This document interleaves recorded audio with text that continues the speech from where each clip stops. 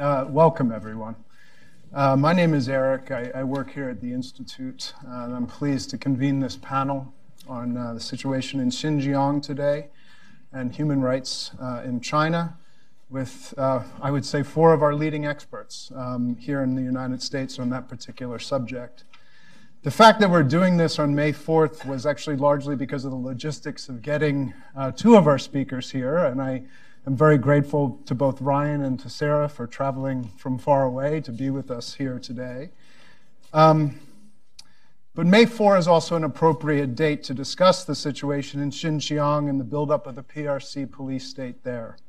It was, in fact, 99 years ago that Chinese patriots poured into the streets of Beijing and other Chinese cities to protest imperialism and unequal economic and political relations in Asia, and demanded, among other things, that China embrace modern science and democracy. As we know, the best and most noble hopes of the May 4th movement, as it came to be known, later took an emphatically more radical turn. It subsequently came to be hijacked by the Chinese Communist Party, which established the People's Republic of China in 1949. Almost as soon as it was created, the PRC laid claim to the borders of the old Manchu Empire, including not just China proper, but also many historically non-Chinese lands. In 1949, communist forces invaded East Turkestan, and then in 1950, Tibet, and ever since, PRC has gone to extraordinary lengths to make these part of China. Today, Tibet, as we know, is a staging ground for PRC's pressing of unfounded territorial claims against India. Meanwhile, the Xinjiang Autonomous Uyghur region has for decades bristled under the erratic and harsh rule of the Communist Party. It has become the launching pad as well for the Belt and Road Initiative, or at least a primary launching pad for that, a strategic and geoeconomic gambit with the core goal, I would argue, of making Asia a safe place for PRC's continued monopoly of power over China. In Xinjiang itself, the PRC has built up the world's most advanced police state. Cutting-edge surveillance, population control technologies, and large-scale Chinese force deployments have made Xinjiang the most heavily garrisoned part of the entire country. 5 to 10% of the indigenous Uyghur population has been incarcerated or forced into camps for re-education. Meanwhile, the PRC's efforts to suppress or eliminate Uyghur culture and Islamic religious practice have also intensified. Beijing justifies its police state in Xinjiang by citing security concerns over ethnic splitism and foreign Islamist ideology, as well as long-held fears that foreign powers like the United States will seek to insinuate itself into the PRC empire by using these cleavages. Despite criticism of the Communist Party policy from Chinese themselves, the party has gone to extraordinary lengths to stifle dissent internally and to control what China and the world hears about Xinjiang.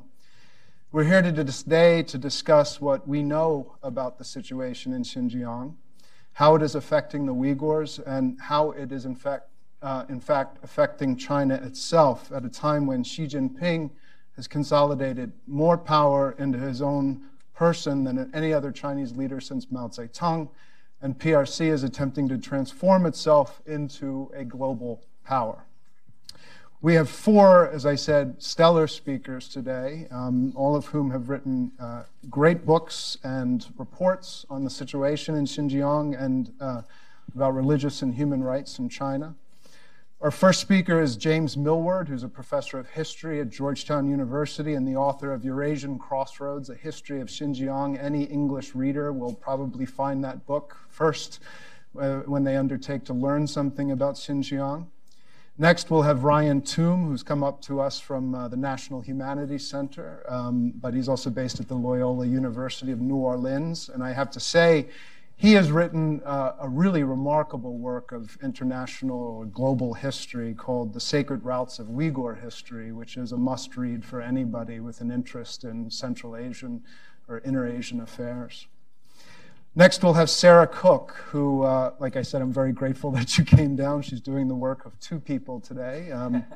Sarah is a senior research analyst for East Asia at Freedom House and the author of a really an exceptional report that came out relatively recently called The Battle for China's Spirit, Religious Revival, Repression, and Resistance under Xi Jinping.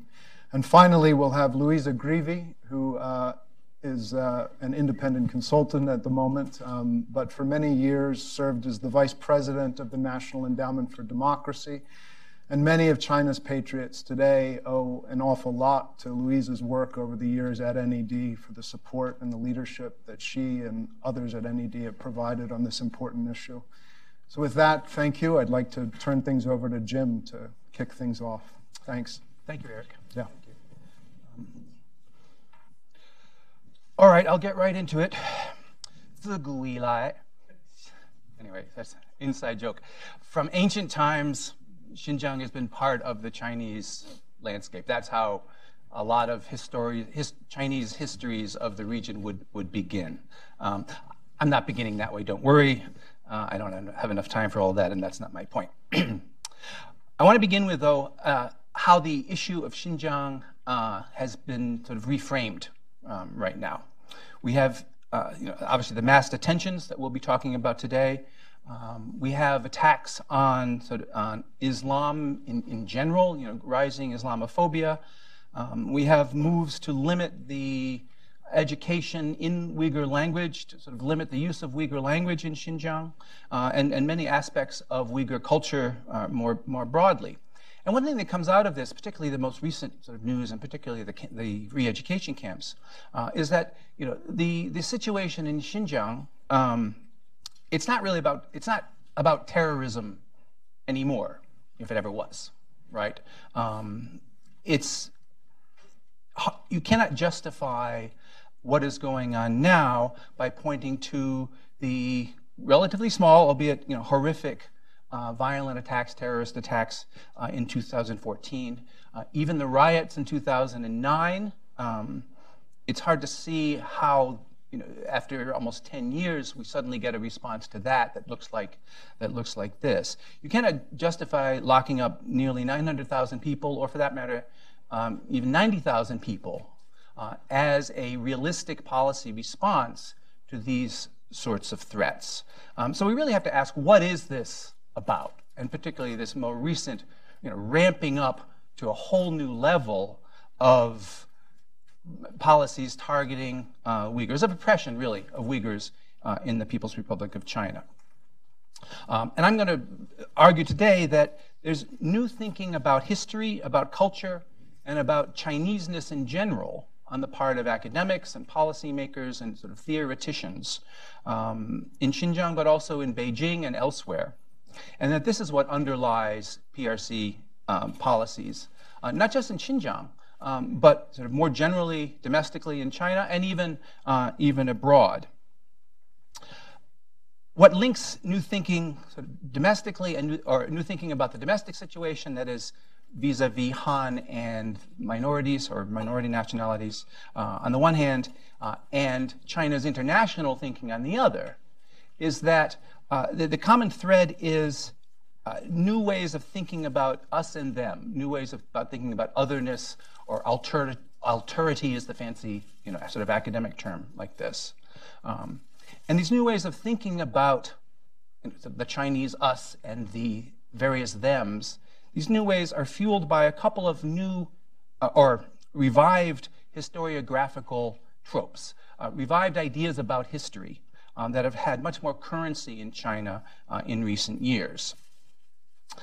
So in other words, I'm going to say that sort of ideas about the past are actually underpinning these policy shifts in the present and justifying them in the minds of policymakers and of the leaders who implement these kinds of policies. So the first of these historiographical tropes, I think, that's now sort of stalking again, is the idea of Tian Xia, all under heaven, that there was a tributary system that organized interstate relations in Asia in the past, and that system revolved around China in the center and at the sort of high point of kind of a spoken hub system. You're probably all familiar with this idea. It was made sort of the centerpiece by Howard French in his very, very good book on this kind of subject, Now, the Tianxia idea is a broader conversation for another event, another time. But I'll just note in passing here that the idea that, that this sort of Tianxia idea that will restore China's greatness along a kind of tributary model from the past, this is a sort of dog-whistled message that underlies the Belt and Road thinking, which is another thing we're all talking about quite a lot right now. It's not part of the public face of Belt and Road, but it's part of how the Belt and Road idea is perceived and felt, I think, domestically in China. And that explains why China's security assurances and investment and trade and so on, these deals are all made in a bilateral fashion rather than multilateral alliances. It's China with other parties, the spoken hub kind of thing. All right. The second of these revived historiographical ideas is actually closely related to that sort of Tianxia notion, and that is the idea of sinification or sinicization, as it's sometimes called, Hanhua in Chinese. And this is the idea that, and it also comes from kind of the same era of historiography of China and the kind of the Fairbankian school back in the sort of 60s and 70s. Of course, there were Chinese versions of this as well that have been around for a long time. But this notion of sinicization is that peripheral peoples in the Chinese world, sort of non-Han minority peoples, foreigners, barbarians, all kinds of others, were through time naturally drawn to the greater Chinese culture, sort of brought in by a kind of magical moral, cultural gravity. And as they came in, they spontaneously accommodated to, assimilated to Chinese culture. Lai Hua, so they came in to this Chinese culture. They came in to be converted, Lai Hua. Right? There's various plays on these words that are used. Now, this idea this underlines something you hear quite a lot about also here in Washington and elsewhere, this idea that, and this is related to the Tianxia idea, that there's this Confucian peace, right? That Asia in the past was sort of managed through these peaceful ways, the ways of the prince, not the ways of the hegemon, right? The idea that China never invaded anywhere else, including Xinjiang, but these places just kind of naturally fell into the orbit, right? All these ideas are there, and they're actually, I think, normalized and even unconsciously absorbed by even American diplomats. For example, former ambassador to China, Gary Locke, repeated this idea that China has never invaded anywhere, right? So this is a historical notion which, it's been coming at us since the days of Chiang Kai-shek, and it kind of filters in over time. It's not true, right? And we could lecture about that, but all right. So dispute over whether this notion of sinicization was real or not, right? Whether that's really what happened in the past and how these other peoples came to be part of China, how Xinjiang or Tibet and so on came to be part of China. There was actually an oddly intense and public debate over precisely that question in the Chinese press a few years ago, in academic journals, but also in the press of in Shanghai papers and others. Western and some Chinese scholars who said no, sinicization wasn't really a thing, they were critiqued quite harshly in the press. And meanwhile, theorists, party theorists, policy theorists, particularly those working on the idea of the nationalities or the ethnicities system in China, they brought that out, the sinicization idea out, and said, well, no, this is the way things worked in the past. And we've abandoned, that is, China has abandoned that approach. And as a result, we're having problems now in Xinjiang and Tibet because we've abandoned the traditional Chinese way of dealing with diversity. So in particular, theorists who were working on the so-called second generation nationalities theory, or second generation, so minzu is a Chinese word that's sometimes translated as nationality, sometimes translated as ethnicity. It's for sort of peoples, right? Those who are working on the second generation were bringing up this idea of assimilation, of sinicization, as a principle that really should be underlying China's approach to nationalities. And marking a noted shift from the first generation approach to diversity in China. So what was this first generation approach? That's the system that it had some roots in the Qing dynasty, which sort of treated certain different peoples, non-Chinese peoples, on a par with Chinese peoples for some purposes. But most obviously and structurally, it resembled the Soviet system, whereby the state would identify a set of nationality peoples and channel cultural resources and some political resources to them, often giving them a territorial identity, either an oblast or even a republic, right? And that general version of the system was adopted ultimately in China from the 1950s, and it resulted in the identification of the 56 nationalities, or 56 minority groups, 55 plus the Han. It resulted in the creation of territorial units called autonomous. Which of course, we raise the scare quotes whenever we say autonomous like this. But on paper, autonomous counties, even the autonomous regions such as Xinjiang, Tibet, and so on. So that first generation way of dealing with diversity in China, I would argue, is quite sort of liberal on the surface, liberal on paper. Now, many caveats have to go in about that when we're talking about how it was actually carried out. And of course, there was a lot of oppression and violence and so on, particularly during the Cultural Revolution. But in terms of how it was actually set up and the goals and ideals, which were trying to sort of defend and bolster the cultural identity of all of these different peoples. These were coming out in the 50s and 60s. This is the time of Jim Crow in the United States, right? So the comparison at that time is actually quite stark. Now, there's been a move then to move away from that first generation, to move away from that approach. And the argument is that the fall of the Soviet Union shows that allowing this independent identity, even only cultural, and not so much political, identity of different peoples within a single state is dangerous. And it's often been argued in China that the Soviet Union fell apart along these national fault lines that were in fact created by and bolstered by the state. And this is seen as a big mistake for China to be continuing that policy. Now, extirpating this whole nationality system, though, politically in China would be very, very tricky because it's interwoven at all levels of society. As I said, there are territorial units and political units that are sort of built on that.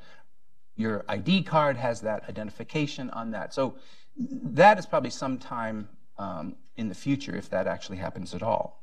But actually implementing policies that run against that, such as undermining what had been bilingual education in Uyghur and Tibetan, in addition to Chinese, or various policies that target aspects of Islam and see them as improper, fasting, for example, wearing a veil, wearing a beard, all of these kinds of cultural attacks on Islam and on Uyghur culture.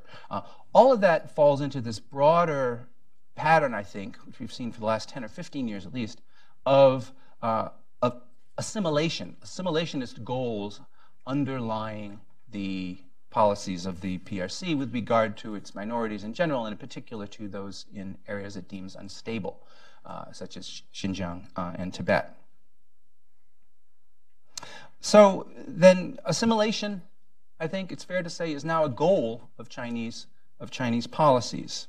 And it's believed achievable by Chinese thinkers and leaders for a couple of reasons.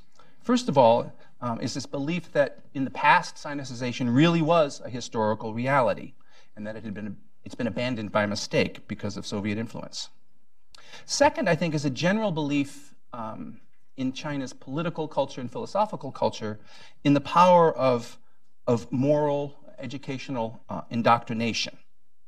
That ritual performance of loyalty actually can imbue loyalty, or at least stability, and create obedient subjects.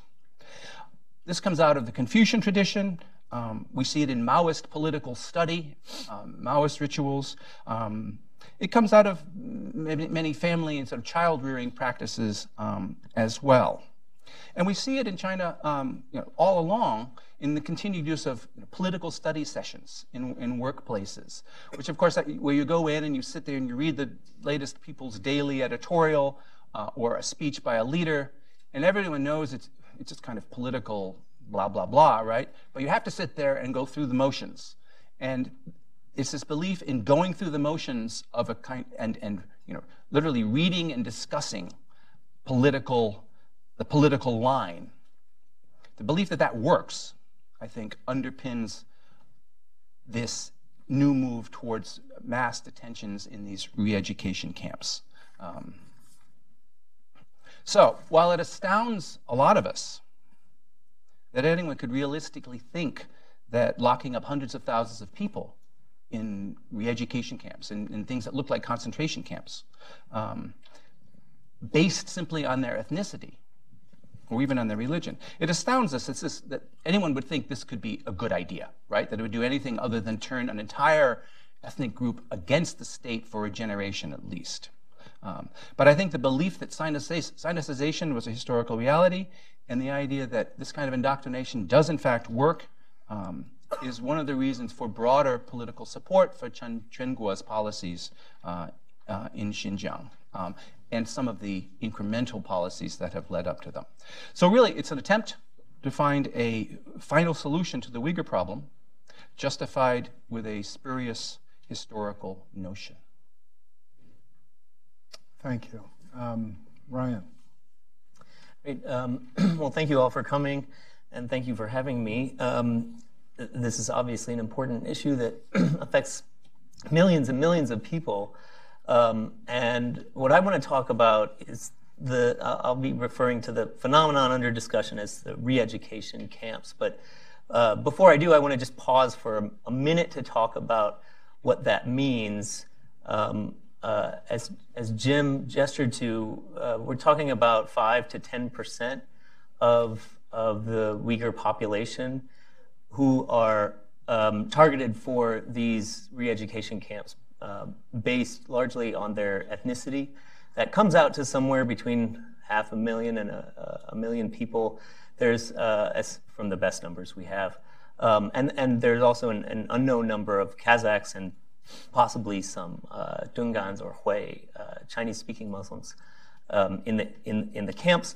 There are some indications that in some places there are quotas for the number of people who have to be put into the camps, and that in fact some police officials are having trouble meeting those quotas, and it's becoming more and more difficult to find ways to select which members of your village population, for example, go to the camps, which may go some way to explaining some of the strange reasons that people have been given, quitting smoking, praying with your legs far apart, which is seen as an indication of Salafist sympathies, receiving phone calls, whether you answer them or not, from people who are on a blacklist, having communication with people outside of China, or even expressing interest in leaving China or encouraging your children to seek some sort of employment that's outside of China.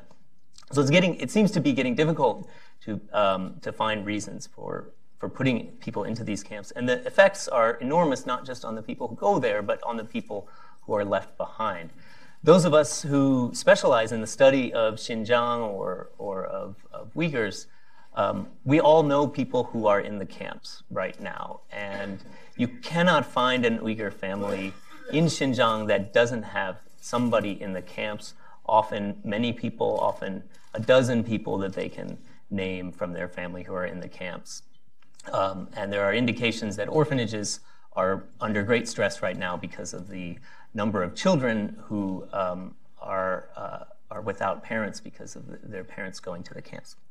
Okay, so with all that attempt to ground this in real human experience, I want to talk about a similar topic to what Jim talked about, which is the question of why is this tactic being employed? But whereas Jim talked about it on almost a national level. I want to go down to the provincial, well, Xinjiang's an autonomous region, not a province, but to the region level, and think about what officials there might have in mind, and then offer a few hypotheses on whether those intentions will be met with any success.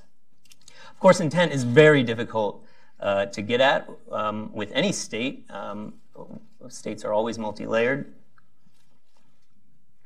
It is particularly difficult in the case of Xinjiang because we have very little idea of who's making what kinds of decisions and how they trickle down to the ground level. But it's getting easier to make some inferences because policy in Xinjiang, security policy in particular, has become much more uniform over the last 2 years. 4 years ago, you would have looked at the kinds of policies we're talking about. You would have seen wildly different things from one county to the next, which suggested that local officials were improvising to meet some sort of vague targets set by the center. Now you see a lot of similarity, even in the language of announcements and things like that, from one county to another that suggest a much tighter central control of policy from Urumqi. So what do we see? I'm going to discuss 4 possible motivations for these camps, the first three of which I think are almost certainly in play, and the fourth one we will all hope is not in play. And then a little bit about the prospects for each one. The first one is what Jim already talked about, and is the explicit goal of the state in these camps, and that is to change people's minds. They are called now, after going through a whole bunch of different names for these camps, the state seems to have settled on transformation through education schools, which right there in the name seems to be a declaration of what the intent is. I think I'll abbreviate my remarks on this because of Jim's excellent comments, but I do want to say that my conclusion is that a lot of officials, maybe not all of them, truly believe that this is possible. And we can see it not just in the camps, but in the kinds of policies that started to roll out in 2013, 2014, even before, that are clearly aimed at internal thought processes or external habits that are seen to be expressions of beliefs and ideologies. So, for example, you have mass pledge signings, mass oath takings, control for forbidding certain names for children, forced mass dance performances, with the idea that since textual literalist forms of Islam often proscribe dance, and those are the kinds of Islamic expressions the Chinese state doesn't like. Well, if we get them dancing, then that will somehow separate them from these forms of Islam we don't like. So there's a vast array of policies that were already in place and were picking up speed 2012, 13, 14. That's before the current top leader in Xinjiang, Chen Quanguo, got there. So I think this is something that a lot of officials believe. But there's another one I want to talk about, which is disciplinary. These camps have barbed wire around them for a reason. You could bring the people to the school. The people could attend the schools during the day and go home at night. But there's barbed wire. There are guard towers. And there's for most of the people in the camps, there's no way to communicate with their families. So it's clear that this is being used as punishment, and we have several statements on the record by officials using them for punishment. One of the more tragic cases is a young man in the town near the town of Yarkand who was there are day education schools as well.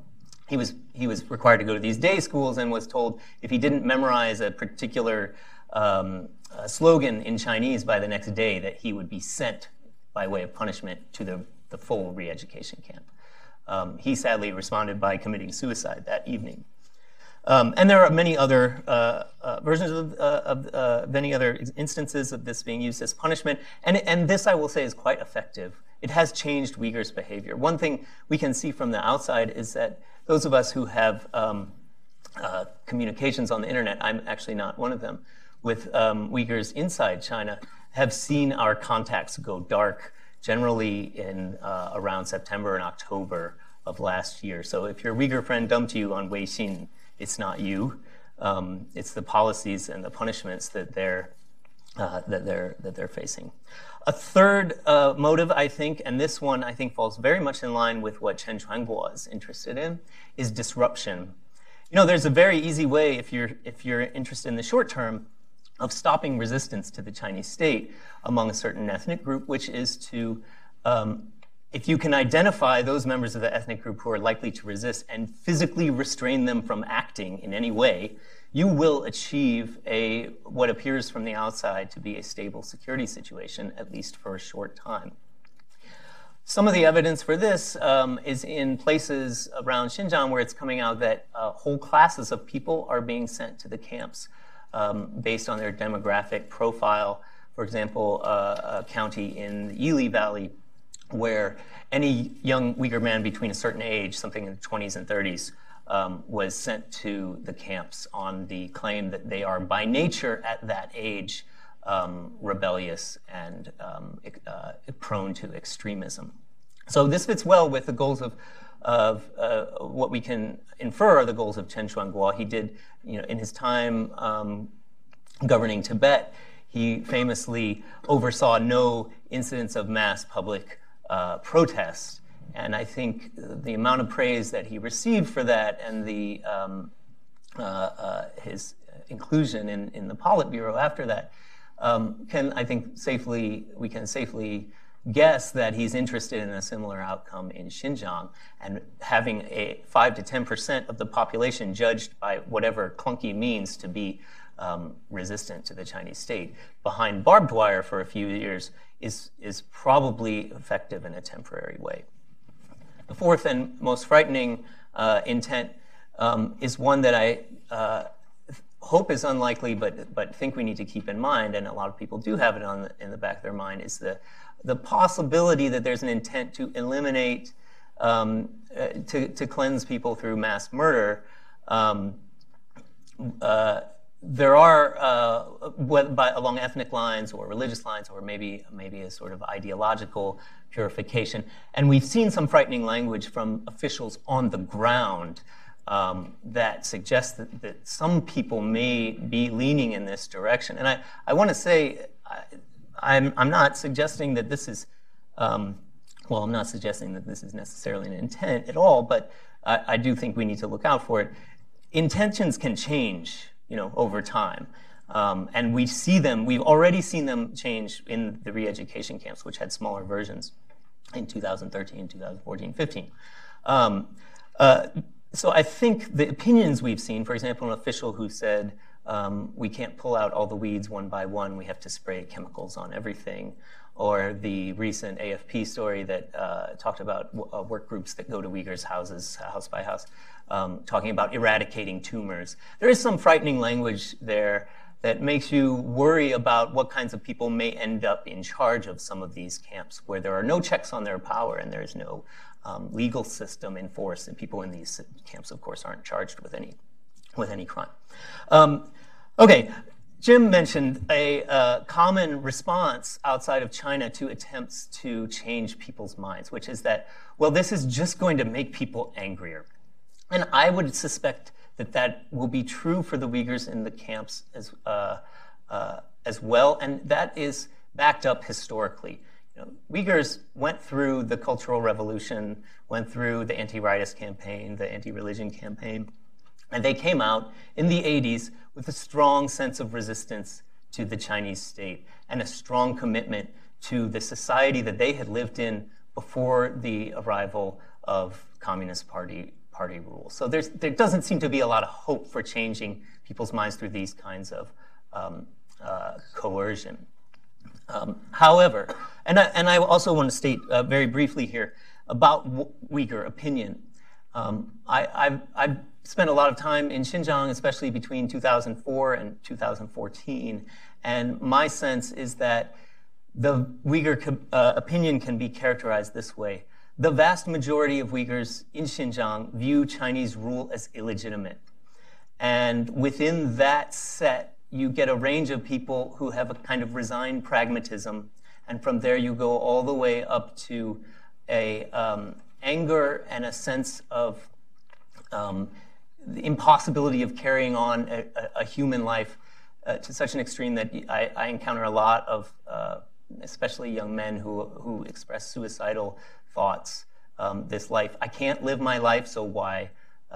So why bother? So there's an intense amount of anger and displeasure among the Uyghurs. All right, I want to close by bringing in one last element, which undermines this very easy response that we can have that, well, you can't change people's minds by these kinds of activities. I want to point out that there is one demographic among the Uyghurs who is immune to going to the re-education centers, and that is children. They don't go to the re-education centers. They go to a much more effective form of ideological training, which we, of course, also have in this country, which is elementary school. And in those schools, there has been a dramatic change over the last few years, moving away from teaching in the Uyghur language to teaching in Chinese, all subjects, which is a breaking of the promise of the Chinese Constitution to preserve minority languages.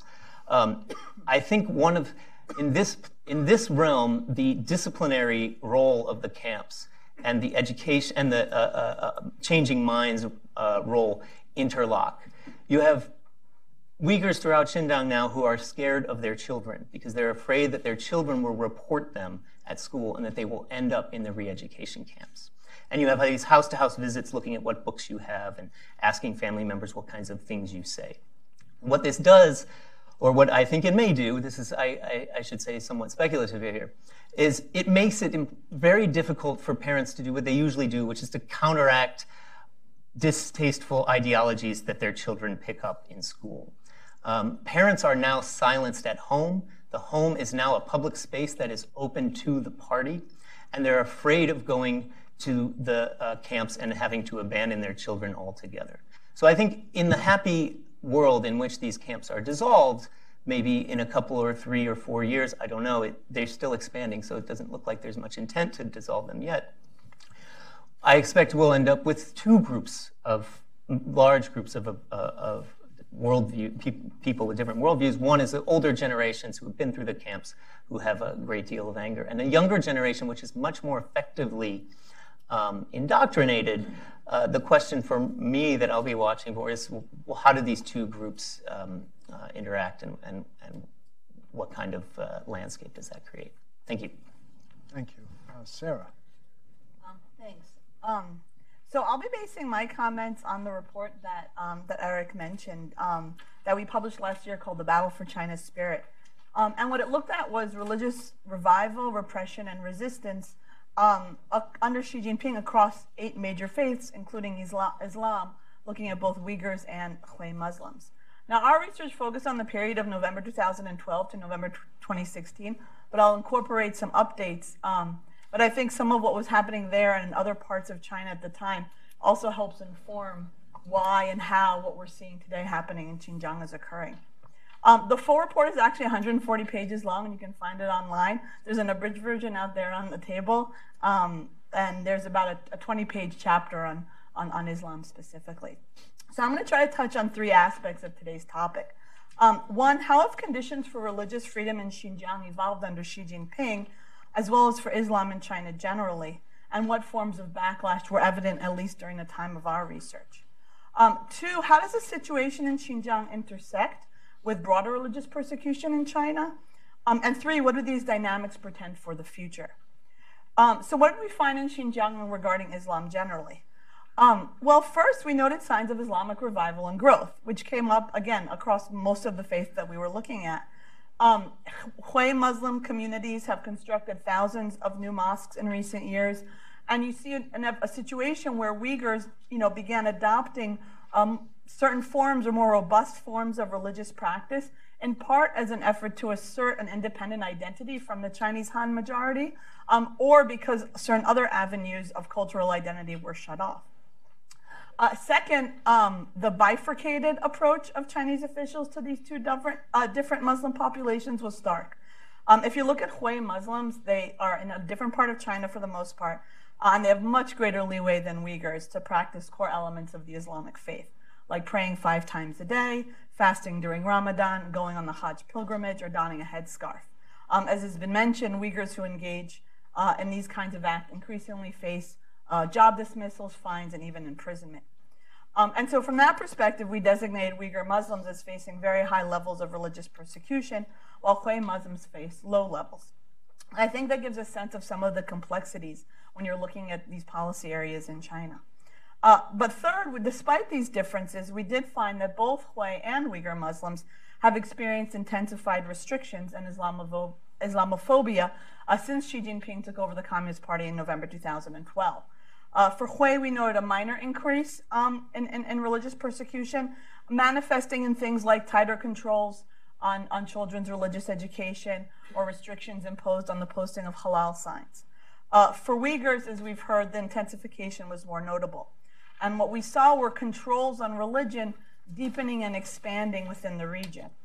So, for example, along the lines of what Ryan mentioned, previously informal or local restrictions in Xinjiang on issues like religious dress have been codified, either at the regional or in some cases even the national level. Limitations on children's ability to participate in religious activities have become more absolute. And we saw new campaigns launched by authorities to closely monitor cell phone usage and force businesses to sell alcohol. Now, fourth, we found that restrictions on religious practice and their intrusive implementation have in many cases been linked to the growing number of violent clashes or even premeditated attacks by some Uyghurs against police, pro-Beijing religious leaders, and civilians. So you have a situation where we found that incidents, for example, of security forces opening fire on Uyghur civilians becoming more common, in several cases triggered by some effort to affirm religious identity or practice travel to a mosque in a different village, wear a headscarf, and of course, once you have live fire introduced, that sparks a further public backlash. But we also found, and this is the fifth point, is that despite these tightening restrictions, Uyghurs have been continuing to seek out ways of affirming and practicing their faith peacefully. So many have chosen to secretly circumvent official controls, access unapproved religious publications, privately practice their faith or teach their children portions of the Quran, or refuse to participate in official celebrations. Others had acted more defiantly, growing beards or donning headscarves even where they were forbidden, or confronting police when they would try to enforce some of these intrusive regulations. Unfortunately, since we concluded our research, the situation in Xinjiang has gone from bad to worse. And I think it really renders the plight of Uyghurs ever more urgent. Now, this is especially evident and disconcerting in terms of the intensified electronic surveillance being deployed and this emergence of a network of extra-legal political education centers apparently holding hundreds of thousands of people, which I think has really also dampened some of these spaces where Uyghurs were trying to still affirm their faith peacefully, and it just really has been targeting and closing those loopholes. But one of the things I want to talk about is that although the conditions in Xinjiang are unique and particularly distressing, it's worth considering how what's happening there is not happening in isolation. So first, the deterioration in Xinjiang is part of a broader trend of increasing religious controls in China that affects a wide spectrum of faiths, including those that in the past have typically faced lower levels of persecution, whether it's Chinese Buddhists or state-sanctioned Christian churches. And the Sinicization phenomenon in particular has not only been targeted at ethnic minorities, but also at religious groups like Christians, and it's been very explicit in that regard. And some of the ways this is manifested in Xinjiang were evident across other groups as well. So what we found almost across the board were things like creating a more restrictive legal environment, expanding targets of repression, increasing state intrusion in daily religious life, including regarding children's education, and deploying technological innovations against religious targets. The other thing to keep in mind is that some of the specific personnel and tactics that are central to what's happening now in Xinjiang did not emerge out of nowhere. They were previously evident, tested, and refined in other contexts. So one example that's gotten some attention are the experiences of Party Secretary Chen Chuangguo in Tibet. And indeed, he was the CCP head in Tibet during the period of coverage of our report, where we also found increased restrictions on religious practice for Tibetans. But we also saw, again, some of the very specific dynamics and tactics being deployed in Xinjiang evident in Tibet, including more intrusive controls into the personal religious practice of Tibetans, electronic surveillance in monasteries, and expansion of so-called patriotic education campaigns beyond monastics to lay Tibetan Buddhists, not in the form of camps, but in the form of other types of study sessions. But another important precursor that has gotten less attention is actually the use of almost identical extra-legal re-education centers in the CCP's campaign to eliminate Falun Gong. Those facilities have been evident throughout China. They date back as early as 2000, so there have been almost 20 years of refining these tactics. They were initially reported in the Washington Post in 2001, and there have been subsequent accounts by Falun Gong refugees, human rights lawyers, and Amnesty International. Now, thousands of centers of this type are believed to exist throughout China, and at least tens of thousands of innocent Falun Gong practitioners have been held there at some point over the last 19 years. I actually happen to be someone who'd followed their emergence and interviewed former detainees, and the resemblance of the situation in Xinjiang is chilling. From their ad hoc establishment in government buildings like schools or warehouses, the indefinite detention, and that's something Ryan, I think, didn't talk about, because so far we've mostly heard situations of Uyghurs being taken to these camps. There have been relatively few cases, I think, that we've heard of people leaving. There was one account in Foreign Policy of a Uyghur who was lucky enough to be an American student, and somehow somebody pulled some strings and got him out of the camp. But really, we don't know. And from the Falun Gong experience, people can be held there for weeks, months, years, like literally like 2, 3, 4 years. Indefinite detention, no trial, no anything. The routines that people like this fellow who has written up in Foreign Policy about the daily routine there is very similar. Watching propaganda videos, shouting slogans. And then this issue of the official language. If you see things citing quotas, citing successful reform rates, and actually Ryan had another chilling one, which is the use of the word transformation, because that was widely used in the Falun Gong case, and I'll get to that in a moment, but the CCC wrote about it in 2008. It goes very quickly from psychological pressure to physical torture. Now, actually, so what I was going to say is in the Falun Gong case, the focus has been on forcing Falun Gong practitioners to renounce their belief in a process referred to as transformation. Those who agree are more likely to be released, and it's not clear that that's necessarily happening yet in the Uyghur case. Those who refuse typically face transfer to longer-term incarceration, either in the former labor camp system or to the prison system. And so when I hear discussion of successful reform rates in Xinjiang, it indicates that there is some similar dynamic at play. The demands may be a little different. They may be a bit more nationalistic in terms of affirming allegiance to the Communist Party, recognizing party rule, and not simply be about religious complicity. But I think there's a real question of whether, again, what the intention is, what they're trying to accomplish, and if people who agree get released, if people who disagree get sent somewhere else. So what do these dynamics portend for the future? Unfortunately, I think the likelihood is that the situation is going to get worse before it gets better, and in very disconcerting ways. So first of all, if what's happening in Xinjiang regarding this massive extra-legal detention of tens of thousands of people continues to follow parts of the Falun Gong playbook, we're likely to see increasing accounts of torture and deaths in custody at these facilities, especially among Uyghurs who may refuse to cooperate with the political indoctrination efforts. So, for example, in 2014, human rights lawyer Tang Biao, he wrote an account of these kinds of facilities in other parts of China that are often referred to by the euphemism legal education center. In some cases, they've been used to detain petitioners as well as Falun Gong practitioners. It says in 2014, he cited evidence of at least 449 centers in existence at that time. And he notes, quote, torture occurs far more frequently and cruelly in detention centers than in jails. And labor camps were still worse. But the so-called legal education centers are the worst of all. The number of innocent citizens tortured to death in these centers across China is in 4 figures. So again, we're starting with the level of detentions in Xinjiang, but again, any forms of resistance, any particular individuals, some of these local officials who may have more extreme goals and intentions, I think unfortunately we're likely to see more accounts of not just these kinds of routine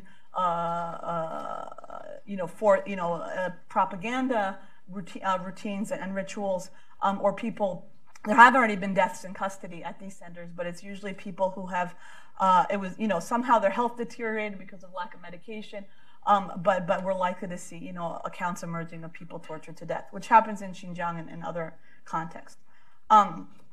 Second is in the context of the study we did, it was beyond our scope to do a thorough and independent investigation of allegations that prisoners of conscience in China have been used as a source for China's booming organ transplant industry.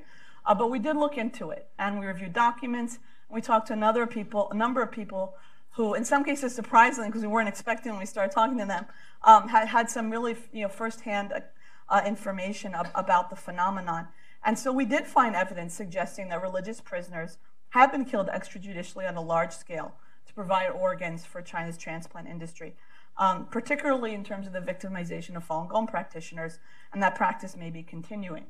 But even in the report in 2016 that we finished in 2016, we wrote that in the context of already then large-scale disappearances of young Uyghur men, which has only intensified, and accounts of routine blood testing of Uyghur political prisoners, which came up in at least one interview we did with a former Uyghur prisoner, we noted that this population now risks becoming victims of involuntary organ harvesting. Now, when you're looking at this issue, you kind of got to look at some of the different signs and circumstantial evidence. But unfortunately, I think since we completed the report, the new information that has emerged in Xinjiang only makes this risk, I think, potentially even more dangerous. Because you're hearing about large-scale medical testing of Uyghurs, including ones who may not be in detention, this massive extra-legal detention. And now, you have statements about a possible desire to incorporate organ transplant efforts into the Belt and Road Initiative. And with regards to organ transplants, ethnic closeness can help the quality of the transplant. So, if you're having more Central Asian officials coming for transplants, as opposed to just Koreans and Japanese or Chinese, then Uyghurs are potentially better population to draw from. So again, I think these dynamics indicate that Uyghur detainees, could be at greater risk now and in the future of becoming victims of this, which could be, it could be a result of an intentionality, but it can also be very opportunistic financially. So again, in terms of the local differentiations, these risks are there, and they might not necessarily be because there's an official final solution to eradicate all Uyghurs. But again, the circumstances are there that could lead to a large number of Uyghur deaths. And then third, as repression intensifies and affects an ever-growing number of Uyghurs, the CCP risks undermining its own objectives of suppressing dissent and even violence. And so you could see that outbreaks of spontaneous violence as well as more premeditated attacks against Chinese targets could intensify, especially if some of the fear surrounding the camps begins to subside. Now, I usually like to end my remarks on an optimistic note, but really when I was preparing these remarks, the current situation and its potential future trajectory are so serious and disconcerting that I really found it hard to do. So I would just end noting that I think a strong international response is critically important at this moment. Continuing business as usual with the Chinese government officials or even companies from Xinjiang is untenable. And I think we need to figure out how to leverage those relationships because otherwise we're going to just see more families inevitably be torn apart and lives ruined, including, again, I think we're talking about potential fatalities. Thank you. Thank you. Louisa.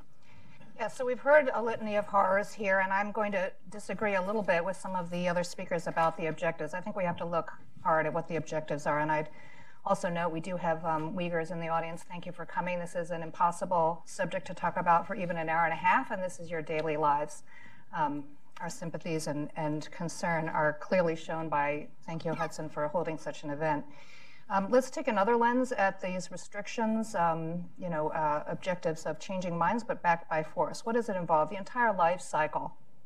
Birth, restrictions on the names. You cannot use a name that is too religious or too extremist.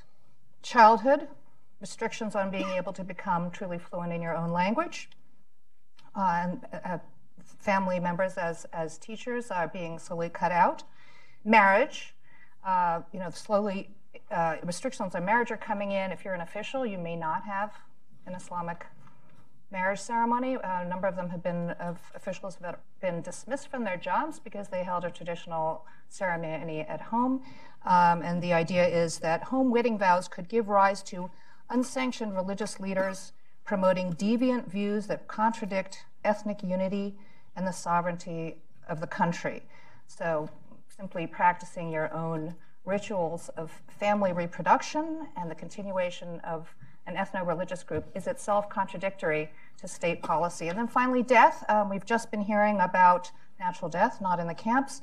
The rolling out, which will no doubt become systematic very soon, of a new system of burial called, burial management centers, which have not operated in Xinjiang. These are Chinese-style offices all over China that manage cremation and so on.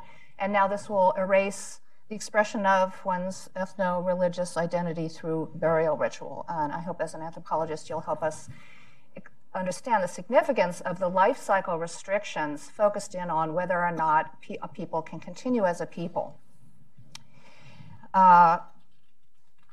Outside the camps, I will note just a few other things that show the intensification of the repression. Just recently, the new term has come up about rooting out two-faced officials. So there's now a reward. If you're a poor Uyghur or you're a Han there, you can have the incentive anywhere from $30,000 to over $170,000 if you turn in an official who, the quote, harbor extremist views or, quote, interfere with the judiciary, local administration, or education, or attempt to, quote, obstruct implementation of the Constitution. So we're setting up a system of informers with reportedly high payouts. I haven't seen any reporting whether anyone has admitted to getting such a payment, but the incentive there is a cash payment to turn in officials who are insufficiently zealous in implementing policy, and that includes if you deliberately assist criminals in evading punishment. So if you're too lenient as an official in implementing these policies, you too will be called a two-faced official and go straight to the camps. We know revolutions eat their own, but here we have the totalitarian Leninist and Maoist style denunciation system being introduced quite broadly with cash. This campaign, by the way, is supposed to go back 5 years, digging up dirt on others. So we have this litany of torture, and I'd like to particularly point to some of these features which are well-known precursors of a final solution that does go to the physical murder. Dehumanizing rhetoric, of course, Ryan has already mentioned. Forcing civilians to participate in dehumanizing the enemy. These civilian work teams that are coming from elsewhere in China and living in homes, as well as the mobilization of entire work units, anyone who's in a state-associated work unit, being forced to carry out these policies. This is dehumanizing to the enforcers. And we know that desensitizing people in positions of responsibility and who are part of communities where they have to save their skins by doing inhuman things, getting used to this language, speaking out not only in the loyalty oaths, but also denouncing the enemy, who is your own neighbor, your former teacher, everyone in your community. This desensitizes you to the language and the brutal actions. And then finally, I think in order to understand where do we think this is going, you have to listen to some of the victims. So one of the very few people with whom an outsider has spoken after living the camps is a Kazakh man who was able to go back to Kazakhstan. And he said, they taught us not to be Muslims. So the objective of this camp, in his view, is to erase their Muslim identity, destruction of Uyghur Muslims as a people. And so, these are strong indications of at least the beginnings or the precursors of a policy whose effect, and in fact unstated intent, is to destroy the Uyghurs as a people. Now I'll go back into a couple of policy areas that haven't been mentioned yet, and particularly the religious affairs. New regulations on religious affairs came into effect February 1st of this year, passed last June. This is where the sinicization of religion came up quite strongly. What is that definition? Well, the policy prohibits the use of religion to, quote, undermine ethnic unity or to divide the nation. Now, who's dividing the nation? We know it's mostly the splitists, which is mostly the Tibetans and the Uyghurs. There's a lot of language about extremism and terrorism, and that really is mostly the Uyghurs, not so much the Tibetans. So the definition of separatism, as we have seen, is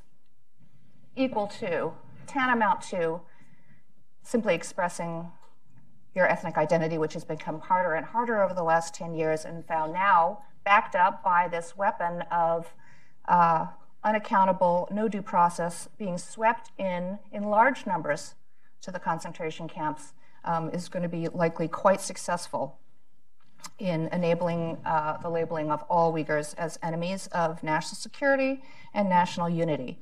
Now, at the policy level, we know that religious affairs have just as of March at the MPC brought on directly under the day-to-day management as well as policy oversight of the United Front Work Department of the party.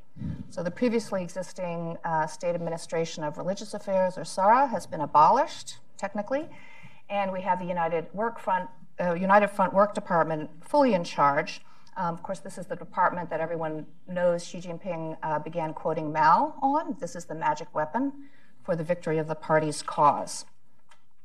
And I think it's useful to go back even a little bit further to the April 2016 National Work Conference on Religion. This was the most high-profile such conference since 2001, so in 15 years, you hadn't had the party secretary attending. However, in 2016, so just almost exactly 2 years ago, Xi Jinping himself attended.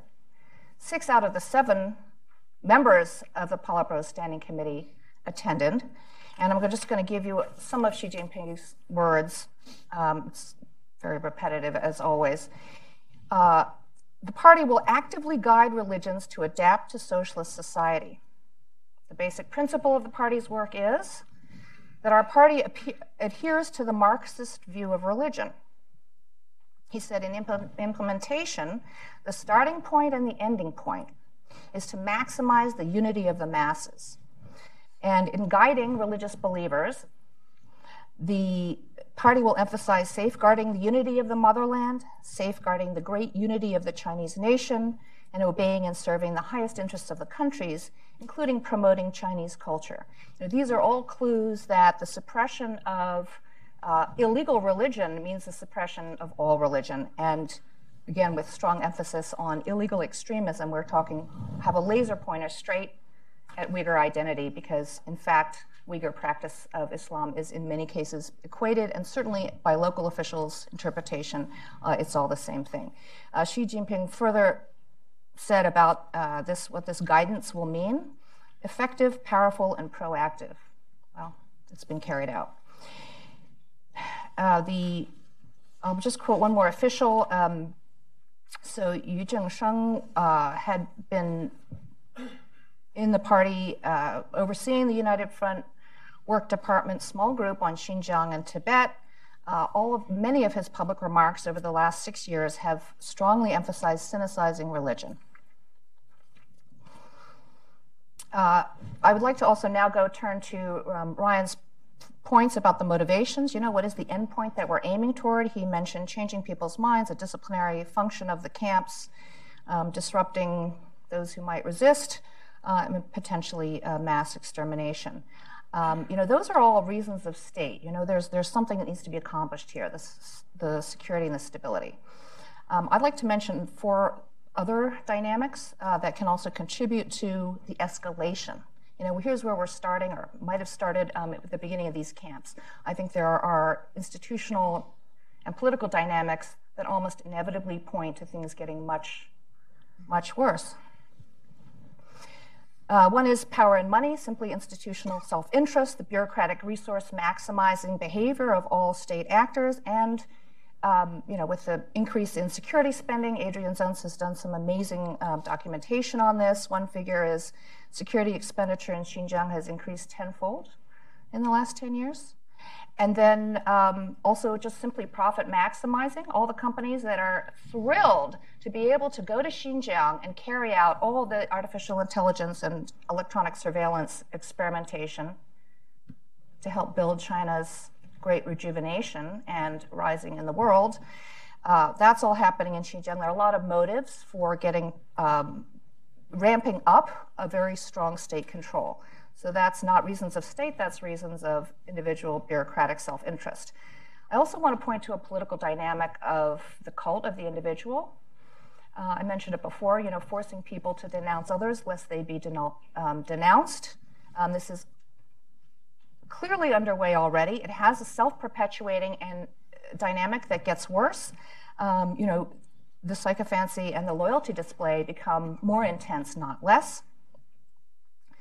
Thirdly, the question of the use of nationalism for domestic legitimacy. We see this, of course, very strongly. Anti-Japanese nationalism brought out frequently. It has not been as strong a dynamic, and certainly doesn't require mass incarceration to be able to be generated. So I think this is, at the moment, not as strong. And we've also noted that Xinjiang is a testing ground, both for the artificial intelligence, but also the intensification of some of the, on a much broader scale, some of the modalities of repression that Sarah has talked about. And then fifthly, I want to mention that clearly Xinjiang is the gateway to the Belt and Road on the land-based part, the road part, not the belt part. And the policies in Xinjiang being critical to the success of this, China's international presence and, in fact, intention to dominate through Made in China 2015, the high-tech sectors globally. So regional and global geostrategic ambitions are tied up to Xinjiang. And, does that require mass incarceration camps? Does that require the extermination or at least the ending of the identity of a resistant population? I'd like to see whether people have a view on that and ask for more research. So, if I may, just a minute on, where does this leave us? I want to echo Sarah's sense of urgency and concern about, this is not an academic topic. What does this tell us about the nature of the CCP regime? Willing to go to these lengths, what should be worldwide condemnation of brutal tactics, which remind us of a previous final solution. So far, actually very, very quiet. So not a bad calculation, cynical calculation on the part of the Chinese state.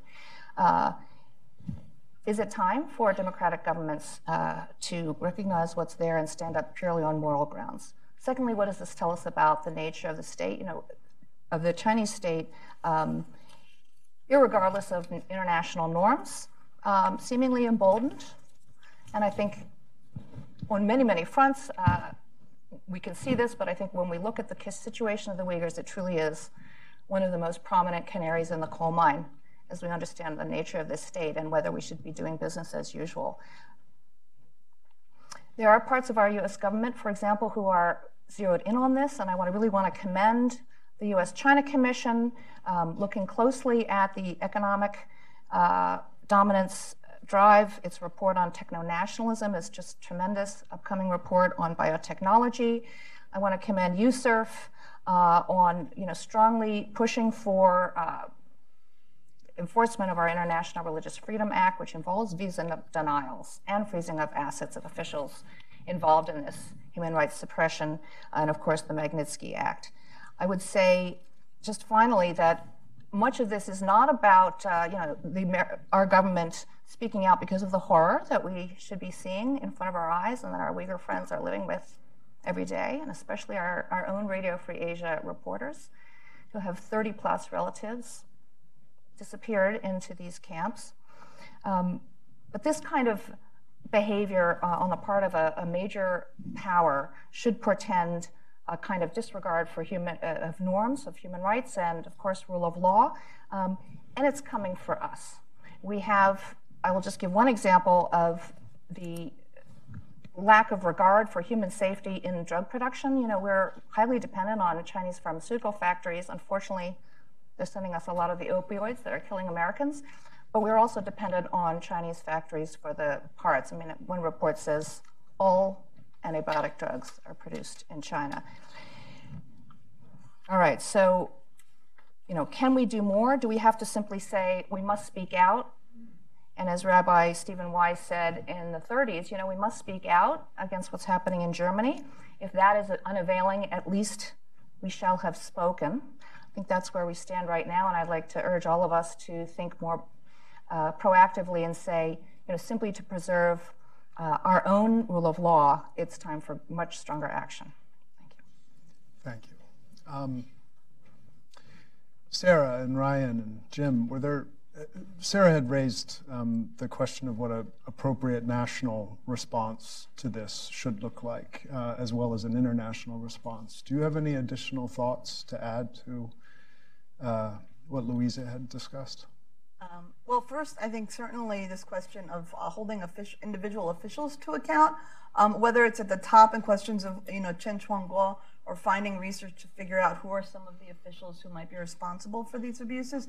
One of the things that came up in our, especially in the context of the kind of impunity and these political advancement and promotional incentives within the CCP system, it's such an important individualized tool to counter those dynamics and to affect the cost-benefit analysis of local officials. And in our research, not so much in Xinjiang, but in other contexts, you definitely do see this differentiation where local officials will be more lenient, including against populations like Falun Gong or underground churches that would normally be subject to repression, because of outreach by that community to educate the police, or because of concerns and even conversations related to examples of either other high-ranking officials that in China that got caught up in an anti-corruption campaign, or potentially these kinds of sanctions.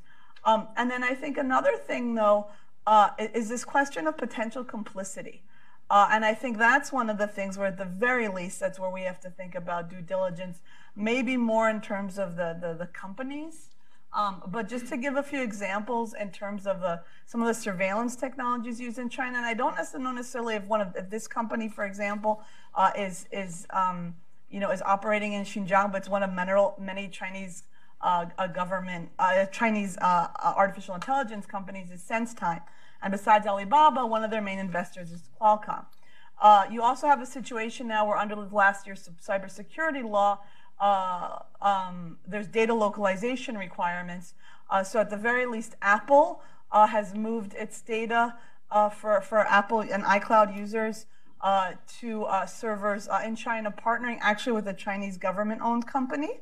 Again, I don't know how much that affects people in Xinjiang, but these are just things I think to look into to the extent that they might. And then Evernote actually also transferred its data in partnership with Tencent.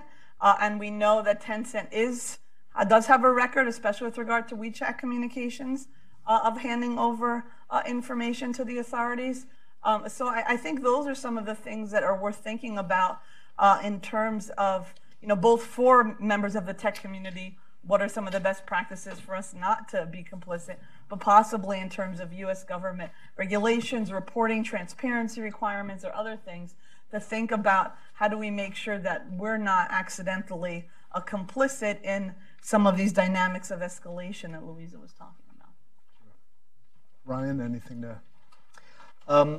I think that this kind of bureaucratized, systematic targeting along ethnic lines is extra-legal, including extra-legal detention on such a large scale, is something that the international community generally doesn't stand for. That's a standard I personally embrace, and so I would like to see some sort of multilateral action. China is not a signatory to some of the legal covenants that would hold some of its officials who are engaged in this accountable. But that doesn't mean that we can't have some kind of multilateral organization, whether it be the UN or the EU, within which some members call for some kind of fact-finding mission or something like that, which at the minimum will engage the Chinese state in discussion about what's going on and raise for Chinese officials the notion that this is a universally condemned approach to the problems that they're concerned with. Jim, anything to add? I'm struck by some of the language that Louisa just used. the idea of business as usual. And I'm struck because I'm very guilty myself of pretty much engaging in business as usual, even being banned sometimes from China, but other times I'm not. And I was recently invited by a think tank or a Chinese government research group, to go on a trip to Xinjiang. In the end, they couldn't pull it together because I think they themselves in Beijing didn't realize this is when the work teams were going out house to house last winter in Xinjiang. They didn't realize what was going on themselves, which is an interesting fact. But my initial reaction was, well, okay, go along, see what they have to say. I expected a Potemkin kind of visit, but even that, I was interested to see what they were trying to sell me, sell to me.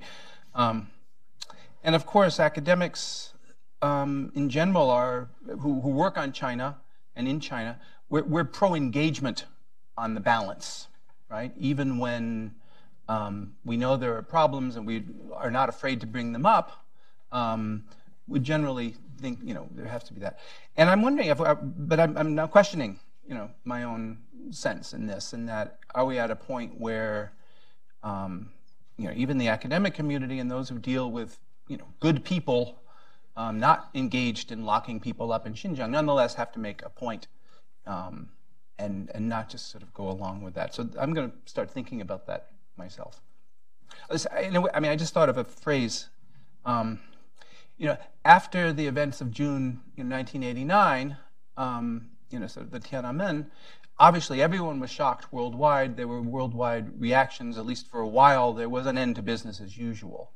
And I think we're seeing here, the problem, it's different. It's not in Beijing.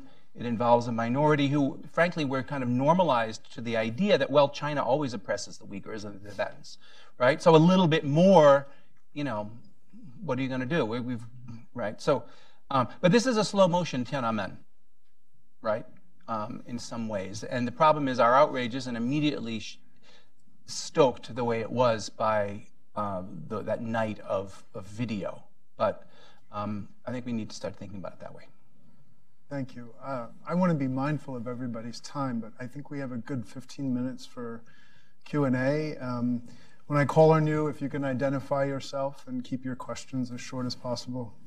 We're in the first row here. Thank you. Thank you very much, Eric. I'd like to thank you for organizing this panel discussion. I believe this is the first time that the experts come together and talk about the events taking place in Uyghurs' homeland. I'd like to point out a couple of things before I ask a couple of questions. One, I think that on a positive note, we've been talking about horrifying things during the panel discussion. I think the Chinese government had done two things to the benefit of the Uyghur political movement. One, as Jim pointed out, by this mass detention and these facilities that they set up, they made it, they suggested to the world that it's not about terrorism. And also made the Uyghur political activists to advance the cause by linking to something happened during the Second World War, the concentration camps. So this made it in a little bit more sellable, take it to the direction that is making it easy for the Uyghurs to advocate the Uyghur rights. And then the second thing the Chinese government may have not thought about is to give Uyghurs a mobilizing force. As Ryan pointed out, it's very hard to find any Uyghur family has not been affected by this mass detention. So this has been evident.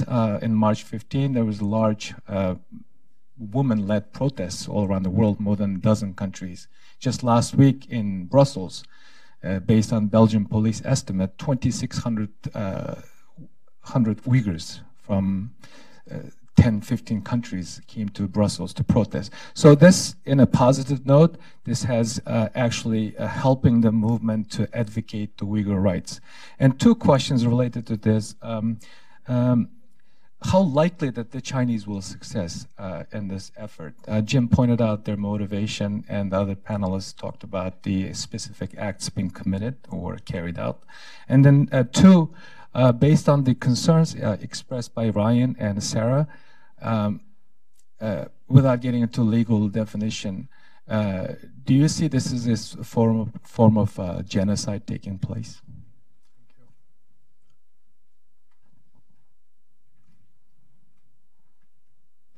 Sarah, would you like to Sure. take So, it? I mean, I think on the question of success, it depends how you define success. Because, I mean, again, one thing came up again, in our research was really the Communist parties, despite, in some cases, you know, the horrors of physical torture, futility at changing people's actual beliefs. And so, you know, again, with regards to this broader kind of study session culture, you know, a Tibetan monk talking about how they'd have the patriotic session, you know, education sessions in their monastery, but in some cases the monks just wouldn't go. And actually the officials were kind of afraid to provoke a bigger outburst, so they would let them go. Christians, you know, sitting with like other kinds of reading materials in the sessions. You know, examples of, and you see this actually in the Chinese government language, of Falun Gong practitioners who had supposedly been transformed and then come out and start practicing and are considered recidivists, and again, various quotas and things like that. So I think in terms of this question of how much are they really going to sincerely change, you know, the beliefs, the deeply held beliefs and identity of the Uyghurs in these camps, I think that's it's probably unlikely.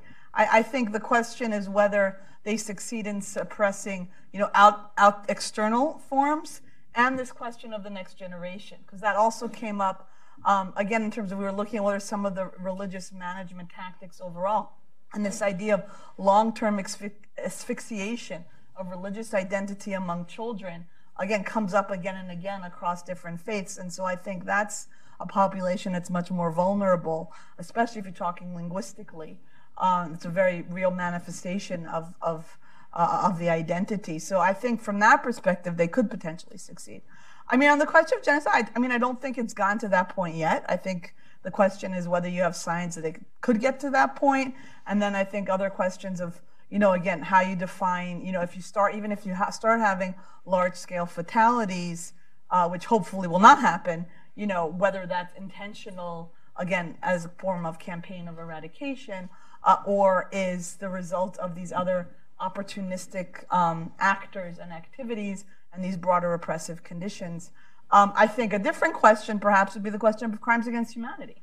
And I think, you know, that potentially might be something from an international legal advocacy perspective, or in terms of the, you know, independent investigation. I think that would be a question, because if you look at the definitions, then there might be a stronger argument in terms of current conditions for something like that.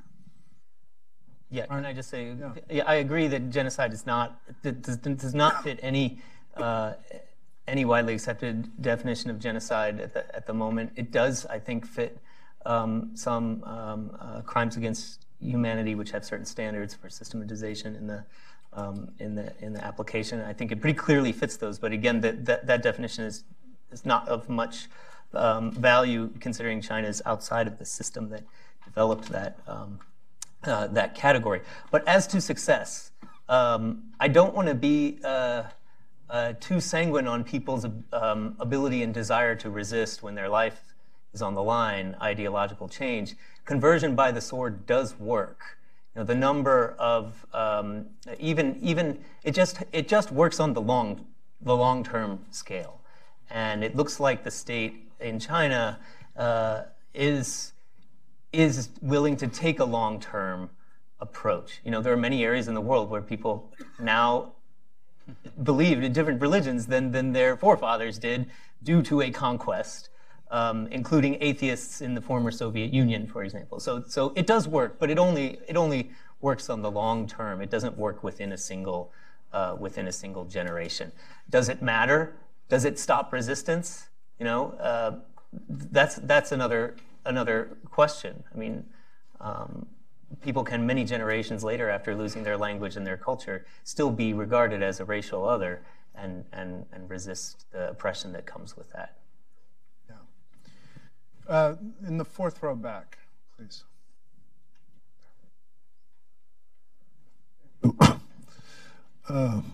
I just would like to point out that people tend to forget that from the epistemologic standpoint and philosophical, communist regime by excellence always combat religion. Marx said the religion is the people's opium. So it's by definition they will always be doing so. But the interesting thing here is China is open to the market, economical,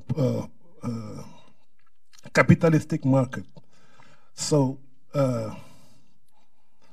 before coming to this question, I just wanted to point out the experience of a Christian father who came to witness the Cultural Revolution in China, Père Jean Cardinal.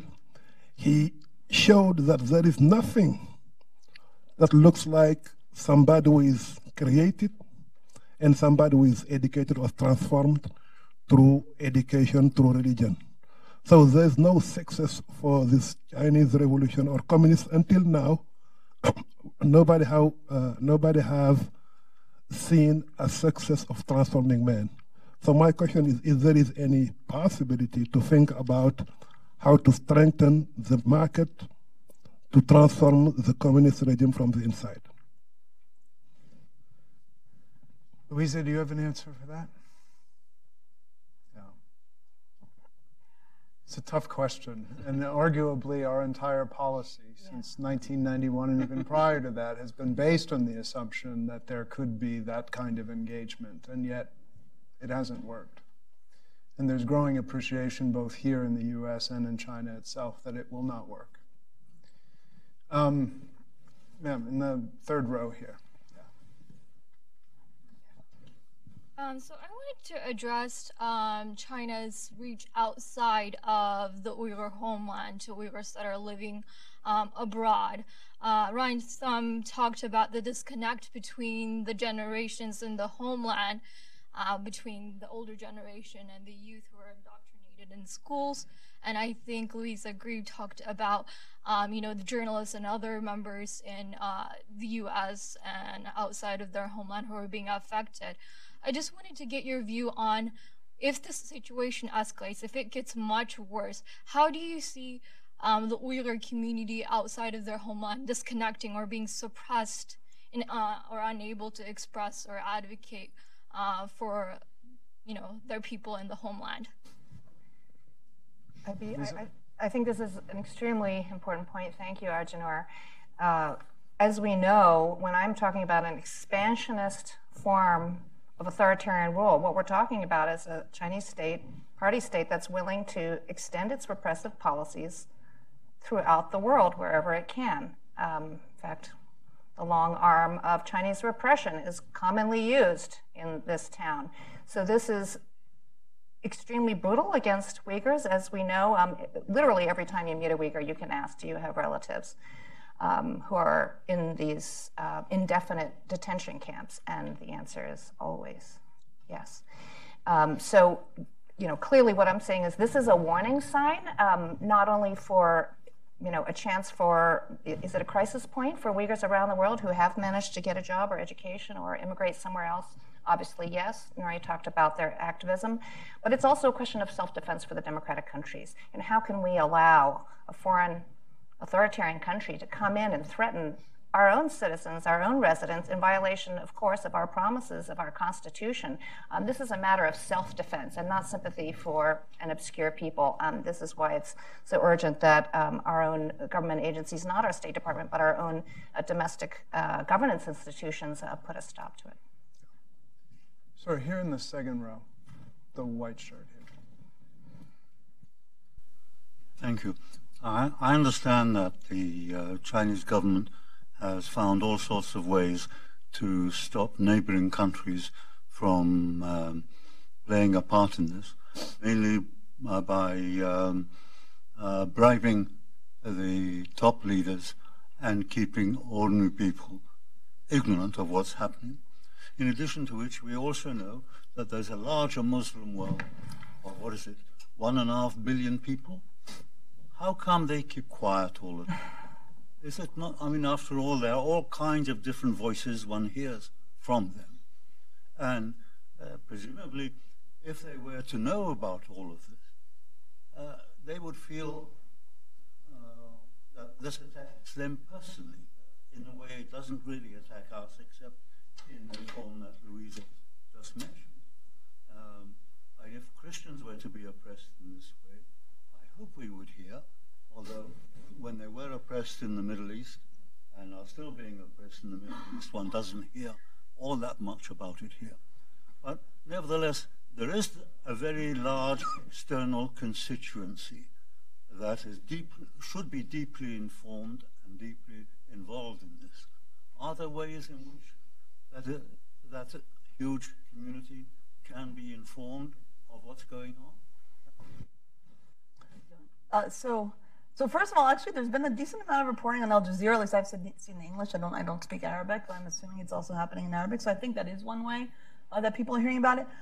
This bifurcated treatment of different Muslim groups in China plays very well for the Chinese government's propaganda. So when they invite officials, especially from the governments of Middle Eastern countries, they bring them to Ningxia, where the Hui Muslims are. There's this actual whole like touristy Muslim, not really amusement park, but display that has been created, and direct flights from those parts of China to parts of the Middle East. So the Chinese government really plays that up in terms of it actually enabling a large amount of religious freedom for the Hui while distracting from the Uyghur situation. To some extent, I mean, I think, but not in the same degrees. I mean, it's more indirect in terms of, again, this kind of escalating Islamophobia, restrictions on children, but not, again, they overall face a relatively low level of repression. It's not anything, and it's especially in terms of, I mean, I think what you would think would outrage Muslims, you know, are these restrictions on like key tenets of Islam. I mean, if the United States banned Muslims from fasting during Ramadan, there would be enormous outrage. I mean, let alone, you know, maybe other parts of the world. So, I mean, I don't know that much. I mean, what you see happening, so I think you do see some reaction from civil society. There was a really interesting case, and one of the ways this extra-legal repression also works is in governments being pressured to return Uyghur refugees. And so there was actually a very interesting and strong statement by the Malaysian Bar Association when a case like that came up in Malaysia, how based on Malaysian law itself, that these Uyghurs should not be deported back to China, not even just talking about, say, international commitments and rules and things like that. So I think there's a real question, at least in terms of how do, maybe for the Uyghur movement, how do you engage with the Muslim public? Because a lot of the countries, unfortunately, and the leaders, a lot of these are not, especially in the Gulf, they're not democratic countries. The Saudi Arabian government has cooperated with the Chinese government regarding how you approve visas for Uyghurs to go to the Hajj. I mean, Indonesia would be a government to try to engage with, you know, diplomatically even, and if there are any, you know, collective international statements or things like that. But I think the question would be to try to inform more of the public, perhaps in these countries, for them to at least know what's happening in China and potentially undermine also some of China's soft power. I mean, again, there's like, I think CCTV is also in Arabic. I mean, there's various ways in which the Chinese government tries to improve and hone its own image for these populations that I'm not sure there's really necessarily a counter narrative out there right now. Yeah. Sir, here in the... Steve Landy, Manchester Trade. The Hudson Institute is great for having topics that I know nothing about. Many of us know nothing about and will become educated. Thank you very much. Two quick questions, right? One along the same line about the Islamic world. Are the Uyghurs Shiite, Sunni? I mean, do they relate at all in any of our normal divisions among Islam? Two, are they the group that's also spelled U-I-G-H? Because there have been articles in the newspaper, you know, about the knifings that have taken place in various marketplaces.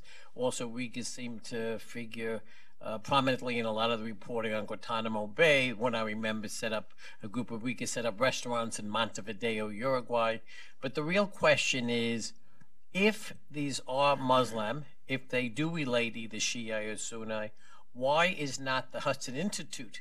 Because you have so many programs on Islam and different, reaching out more. And my real curious question is, has the Holocaust Museum around the corner from here, have they yet in any way associated with this particular project? And if not, have you tried to raise with them? Thank you again for this most educated lecture. Thank you. Brian? Well, let me say quickly, since both of you talked about the Islamic world, that there's a tendency to overestimate the cohesion of a thing called the Islamic world. It is, I would say, about as relevant as the concept of Christendom. I do think we can expect people to be just as upset in a unified way as we would expect all of the places that are majority Christian to be upset about some persecution of a Christian group, which is not much. Muslims in many places have their own forms of oppression to deal with that are much more pressing, and there is very much a lack of information about this. People just don't know. When I talk to Muslims in other majority Muslim countries, the most likely result of a line of questioning about the Uyghurs is that they never heard of them. In terms of religion, Uyghurs tend to be Sunni. The Sunni-Shia divide is not very meaningful among Uyghurs historically. There are some Shia Uyghurs. They number in the hundreds out of 10 million. I think the Holocaust Museum would be a great institution to get involved in this. And as far as I know, there have been no efforts to involve them. But that's a great idea. Yeah, great. We have time, I'm sorry to say, for one final question. This gentleman over here, and yeah. Paul Wong from the Epoch Times. Sarah, question for Sarah, that you mentioned the large-scale disappearance of Uyghur males in Xinjiang could be linked to the organ harvesting, similar to what happened to Falun Gong. Have there been systematic research, investigation into this issue? And what are the evidences that, if you can elaborate?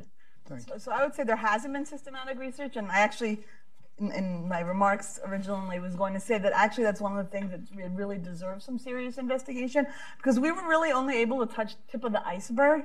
But again, like, you were interviewing this Uyghur refugee who had been in Turkey, and we're talking to him about a variety of different things, and then because of an experience I had where I interviewed many Falun Gong refugees before information related to organ transplant abuses came out, I never thought to ask them about whether they'd been blood tested in custody, and later discovered that a number of people I had interviewed and I had met with, including people who were Amnesty International cases, who were profiled by the UN, had indeed been blood tested in detention. So I asked him, so were there any blood tests? And then he proceeds to give a quite detailed account about how he was held actually at a prison in Xinjiang through 2011 for like 14 years or something incredible like that.